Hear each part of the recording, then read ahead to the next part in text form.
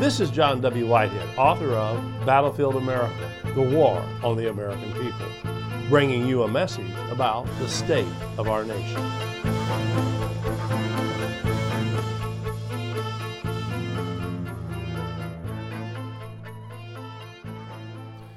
It's been 2 decades since those towers collapsed in New York City.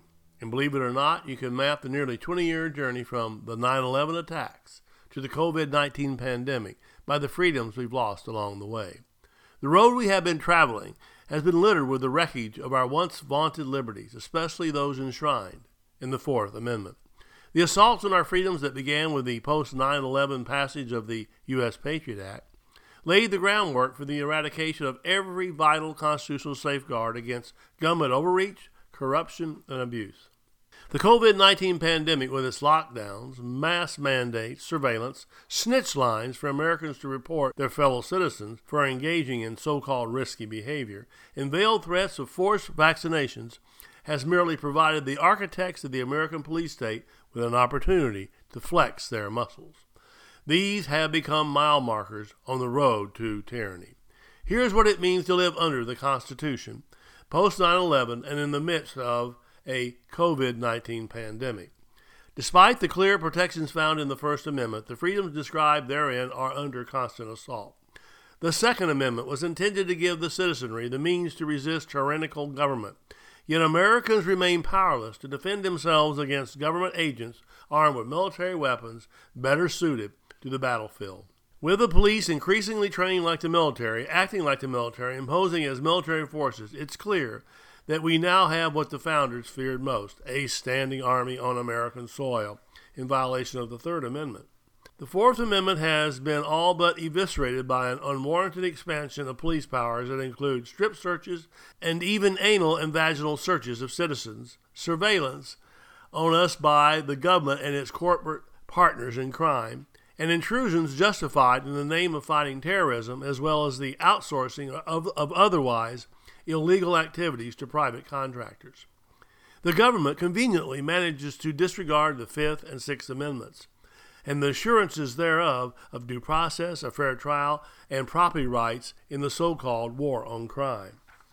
Not surprisingly, the government continues to attempt to undermine the power of the jury to nullify the government's actions, and thereby help balance the scales of justice under the Seventh Amendment. The Eighth Amendment's prohibition against cruel and unusual punishment provides little protection from a government that condones torture tactics and the death penalty. The Ninth Amendment's affirmation of the people's rights have been turned on its head by a federal government that sees itself and its powers as supreme. As for the 10th Amendment's reminder that the people and the states retain every authority that is not otherwise mentioned in the Constitution, that assurance of a system of government in which power is divided among local, state, and national entities has long since been rendered moot by the centralized Washington, D.C. power elite. If there is any sense to be made from this recitation of freedoms lost, it is simply this: our individual freedoms have been eviscerated so that the government's powers could be expanded. Mind you, by government, I'm not referring to the highly partisan two-party bureaucracy of the Republicans and Democrats. Rather, I'm referring to the deep state, the corporatized, militarized, entrenched bureaucracy that has set itself beyond the reach of the law and is unaffected by elections, unaltered by populist movements, and staffed by unelected officials who are, in essence, running the country and calling the shots in Washington, D.C., no matter who sits in the White House. This is a government that, in conjunction with its corporate partners, views the citizenry as consumers and bits of data to be bought, sold, and traded. This is a government that illegally spies on its citizens. This is a government that is laying the groundwork to weaponize the public's biomedical data. This is a government that uses free speech zones, roving bubble zones, and trespass laws to silence, censor, and marginalize Americans and restrict their First Amendment right to speak truth to power.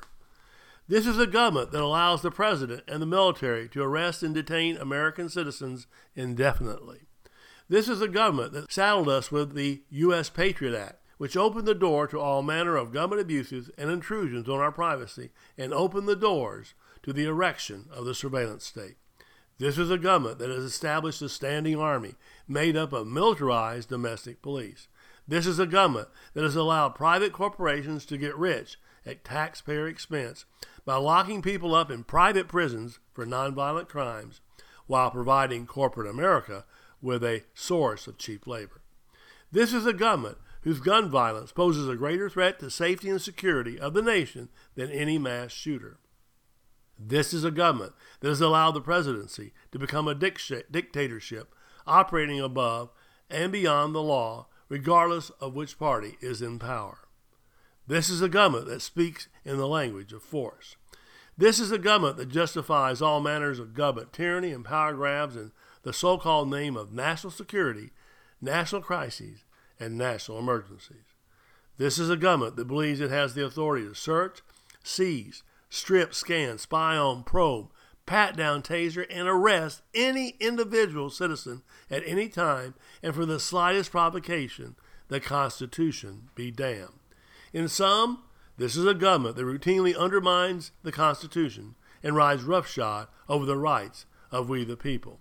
This is not a government that believes in, let alone upholds freedom. So where does that leave us? As always, the first step begins with we the people. Those who gave us the Constitution and the Bill of Rights believe that the government exists at the behest of its citizens. It's there to protect, defend, and even enhance our freedoms, not violate them.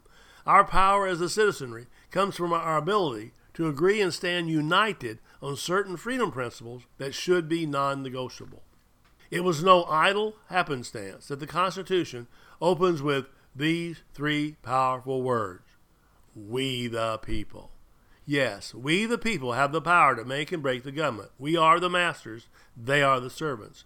We the American people, the citizenry, are the arbiters and ultimate guardians of America's welfare, defense, liberty, laws, and prosperity.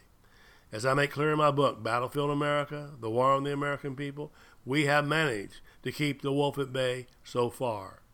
Barely. Our national priorities need to be reprioritized. For instance, some argue that we need to make America great again. I, for one, would prefer to make America free again. The Rutherford Institute is doing its part to push back against the police state and make the government play by the rules of the Constitution. But we can't fight these battles alone. To join the resistance, visit our website at www.rutherford.org and check out our library of thought-provoking commentaries, legal resources, and so much more. Subscribe to our email alerts and I will send you my weekly commentary, Rutherford Press alerts, and a weekly rundown of pertinent headlines and news articles to keep you apprised of the growing threats to our freedoms. And finally, if you are able, please consider making a tax-deductible donation to the Rutherford Institute by again visiting us online at www.rutherford.org or donate using PayPal. Your donation allows the Rutherford Institute to push back against the government's power grabs, corruption, and ongoing assaults on the Constitution. Together, we can make America free again.